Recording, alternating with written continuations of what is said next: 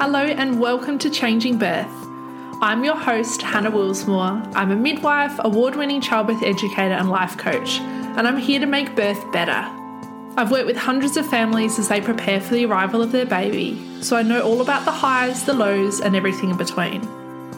In this podcast, I share my knowledge, practical tips and insights so that you too can have a positive birth and transition to motherhood. Let's get into today's episode.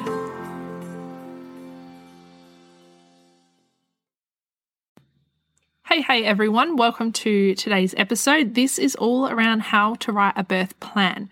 Super practical episode, lots of tips, and hopefully something that you can really get started with creating your own birth plan. Now, the term birth plan, I know for some people can feel a little bit too intense. Sometimes it feels like, well, if we have a plan and it doesn't go to plan, then things haven't gone right or things haven't gone to plan, I guess. And so for some people, they prefer to use the term birth preferences or birth map, which I am totally on board for as well. So pick whatever word works for you. I'm going to use the term plan because I think, to me, we have a plan for a lot of things in our life. If we go traveling, if we go on an overseas holiday, we have a plan, right? If we're getting married, we have a plan for the day. We probably have a plan B and a plan C, but we still have a plan, right? And so to me, I don't mind the word plan, but I know for some people it can feel a little bit triggering. So pick whatever word works for you. Then with the birth plan, I want you to remember that we don't want to just consider the ideal scenario. Yes, we do want that to be front and center, and we want to put that time into making sure that your birth team and your partner know what you want, know what you're working towards, and know what your preferences are in certain situations. But we also want to consider other scenarios as well. So considering things like, if you do need an induction, what are you comfortable with? What questions do you want to ask? How comfortable are you going over your estimated due date, or how far are you comfortable going over? And that's a good thing to discuss with your care provider earlier, not necessarily at 40 weeks when you're trying to make that decision and you're a bit over it at that point anyway. So things like that I think are really important. Also, considering in the case of a cesarean, what are some of your options and your preferences in that scenario? And then also considering things like, what if it does get quite intense? What are you wanting to try? Are you wanting to use water like the bath or the shower? Are you wanting to use maybe options like the nitrous gas or the gas and air? So there are lots of different options that you've got, and a birth plan is helping to communicate that with your birth team and also your birth partner. It's really important to remember that this birth plan is not a rigid blueprint of exactly how your labour and birth is going to pan out. It's really an opportunity to consider what you'd want and to make sure everybody is on the same page. And I think when we take the pressure off of it having to go like this, I think that makes them a lot more useful. We want this birth plan to be practical. We don't want it to be just a set of wishes and desires for our birth. We want to consider, okay, what's the plan A? What's the ideal scenario? Then what's the plan B? And what's the plan C, which we often talk about in a cesarean and things like that. Sometimes people will say to me they don't really want to create a birth plan. They just want to go with the flow.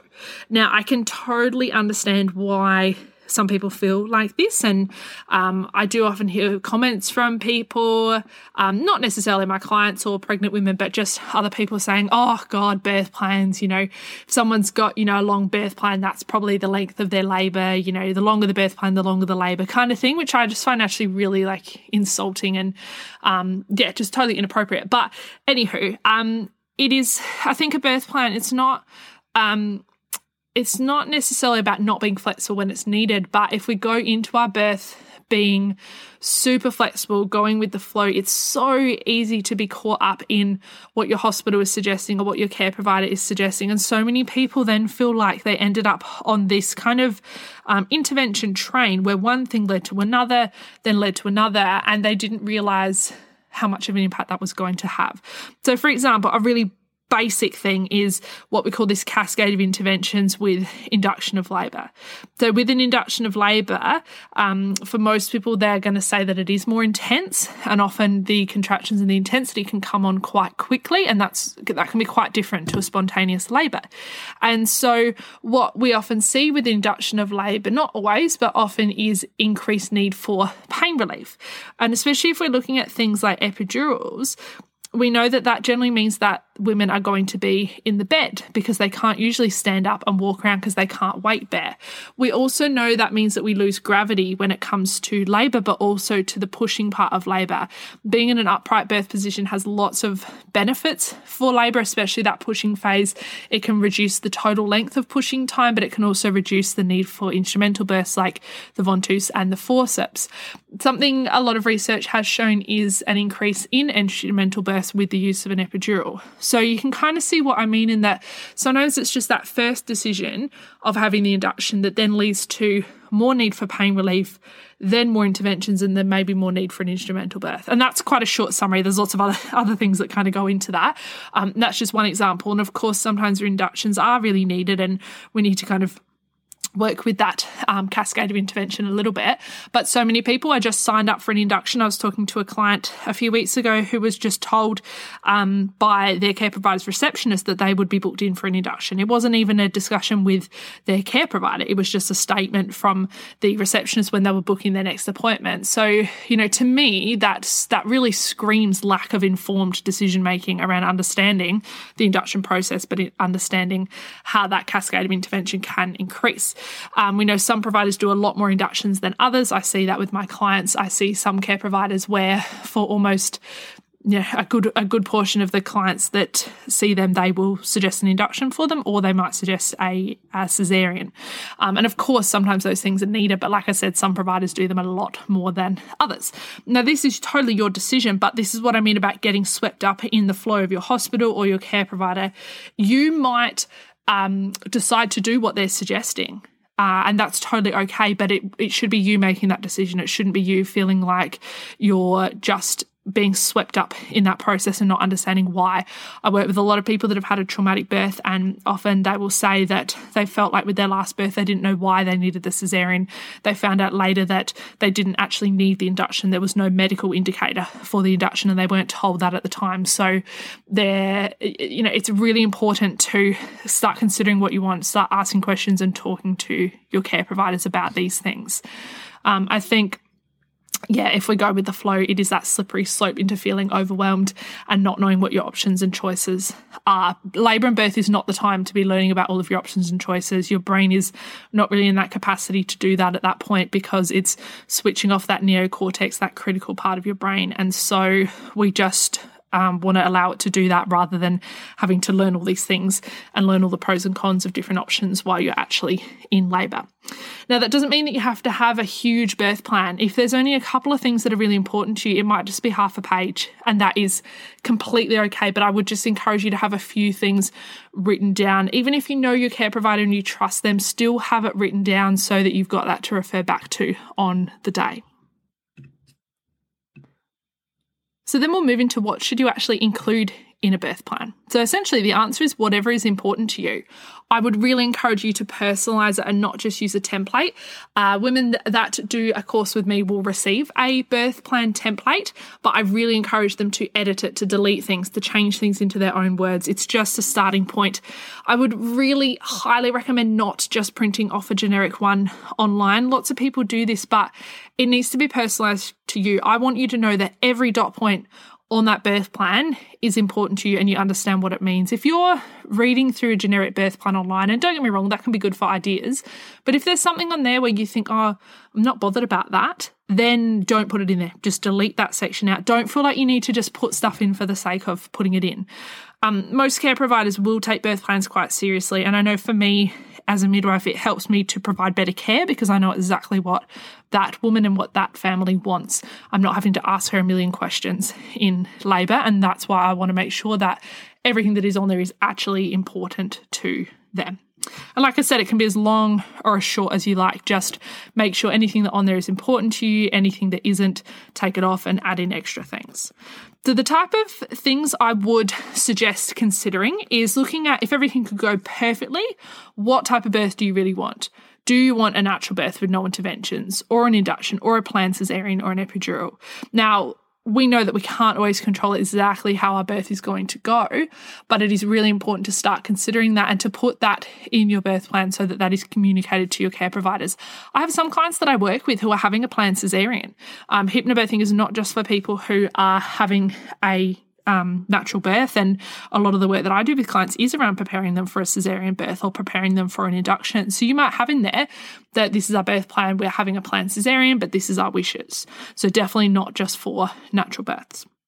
Then consider, are you wanting any pharmacological pain relief, things like an epidural or gas or opioid medications, or are you hoping for a physiological birth? Now, that again is a personal decision, but you want to outline that in your birth plan. If you are hoping to use or open to different pharmacological pain relief options, put that in there. Put in there what you are comfortable using and what you're not comfortable using. If you are aiming for a physiological birth, you might want to put something in there like, please don't offer me pain relief. I know my options and will ask for it if I feel that I need it.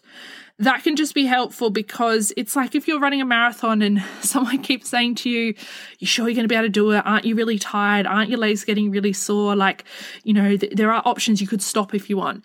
It's kind of tempting. And so if you are working towards a physiological birth, I'm not saying you can't ask for those interventions if you want them, but you just don't want it to be constantly suggested, especially if you're doing hypnobirthing, because your brain is really open to what other people around you are saying. Then consider what other techniques you'd like to use. Are you wanting to use breathing, hypnobirthing, active birth techniques, movement, TENS machines, things like that? Put that in there as well. Do you want access to water? Do you want to use the bath or the shower? Do you want a water birth or a Fitball to sit on? All of that stuff is good to put in there. And you can phrase it however you like, but something like, I would like to remain active in labour. I would like to use a Fitball, a birth stool, and have access to the bath or shower if possible. Something like that, super simple but effective and communicates what you want and what you're working towards. Also consider, in the event of an induction of labour and a cesarean, what you would want. And so with inductions, I would ask your care providers what they use for inductions, what induction methods they use, so that you can have a good understanding. Ask them if you can still have access to water with an induction. This depends on your care provider and hospital policies as to whether you will still be able to use the bath or the shower. And also freedom of movement is really important in any birth, but especially with an induction when we have those interventions going on. So I would encourage you to request waterproof and wireless monitors. They're generally, with an induction, we would recommend what we call CTG, or continuous monitoring of your baby's heart rate, because we know that inductions often do carry that high risk. So we want to keep a closer eye on a baby's heart rate. And so if you are having that continuous CTG monitoring, then asking to have a wireless and waterproof monitor, I would recommend that for everybody, but again, especially if you're having an induction, so that then you still have more of that freedom of movement.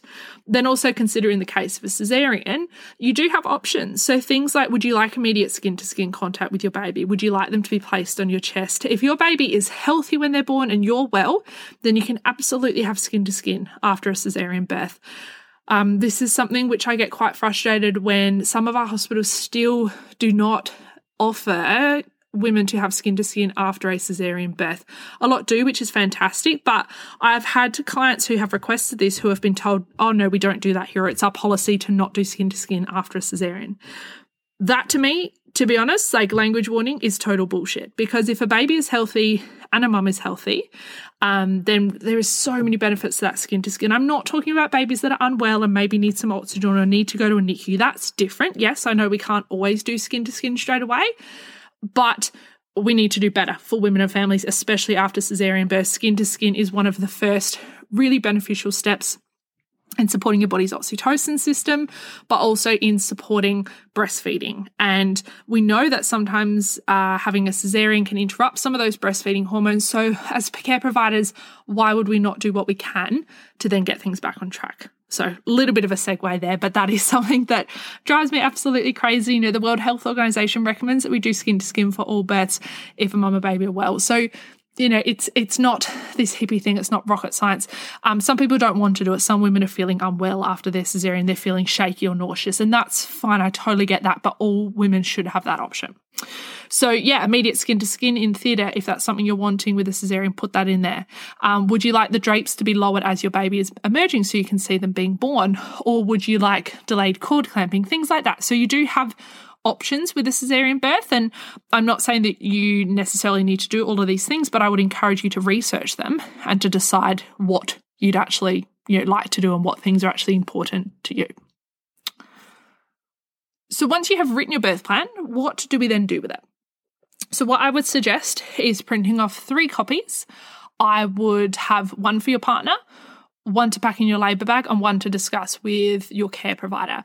And when discussing it with your care provider, I would suggest doing that before 37 weeks if you can, because ideally we want to have a discussion around the birth plan before you're actually in labour. And we know that from 37 weeks you are classed as full term, and so some babies will be born. So I would go to one of your appointments with your midwife or doctor and just say, hey, this is our birth plan. Can we just have a bit of a chat about it? Can you have a read and can we have a discussion about it? It doesn't have to be like you're handing over a contract and saying this is how my birth's going to go. I think that's sometimes what people worry about with a birth plan. But really, to me, all care providers should be supportive of birth plans, because it's not, it's not being unrealistic or anything like that. It's just outlining what you would like and what you wouldn't like. And really, as part of respectful maternity care, we should be acknowledging what people would and wouldn't like. And I'm not saying that care providers should go along with it. If there's something in the birth plan where they don't think is safe or would be recommended, then of course, as a midwife or doctor, we should be saying, look, I see that you've got that in there. I wouldn't recommend that for your circumstances because of this reason. This is why, this is what I would recommend instead, but it's your decision at the end of the day and I'll support you either way. Now, I think that would be great if care providers could say it like that. I know not all will, but to me, it's a big red flag if a care provider says, oh, I don't do birth plans, or they refuse to discuss it. Because if they're refusing to discuss what you want, that to me is not very women-centered at all. Like I said, it's not like you're handing over an unrealistic plan that says, I will have a vaginal birth and no intervention. We know that sometimes things change and sometimes that's not the safest option for all women, but you are discussing with them what you'd like in different scenarios and make an informed decision. And I think all care providers need to be respectful of that. And and I think most are. It's quite uncommon now for me to have a client contact me and say, hey, my care provider says that I can't have a birth plan or that they don't do birth plans. That's not the norm. I have definitely heard that before, and I have heard it a couple of times in the last year, but I think most care providers are really supportive of it.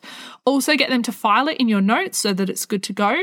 And then also make sure that your partner understands everything on there as well so that they can advocate. And if maybe the care providers are saying something that, for example, maybe if we're talking about that continuous CTG monitoring again, they might just pop the monitor on. It might not be the wireless one. So you might feel like you are then, you have to stay kind of on the bed or near the bed. So if your partner knows that and knows why that's in the preferences, they can say, hey, do you have a wireless monitor? Is there any chance we could use that so she can still move around? So make sure, either write it together. I think that's ideal. But if you're not writing it together, make sure your partner knows everything that's on there and understands why it's on there so that they can actually advocate. So to summarize, I do really think that every person can benefit from having a birth plan. They are a communication tool between you and your partner and your care provider. They're not a blueprint of how your birth's going to go. So you don't need to get too caught up in, is this too wishful or is this too unrealistic? Like, just put what you'd like in there, then consider other scenarios, consider inductions, consider if it gets too intense, consider a cesarean birth, put that in there as well, so that then when you get to labour, you've got a game plan for different scenarios. You're not having to think, what will I do in this scenario? What will I do in that scenario? It's there. Your care provider knows what you want, your partner knows what you want, and you're all on the same page. If you would like more support with this, you are welcome to join one of my classes. As I said, all of my clients receive the birth plan template. That's a Word document that they can work through in their own time, and we often chat back and forth a little bit about that. Also, in one-to-one sessions, I'll often work with people in creating their birth plan as well. So there's lots of support out there if you would like some help in creating a birth plan, but I just encourage you to get started, start building it, start early, discuss things early with your care provider, and it will go a long way in helping you to have a great birth experience.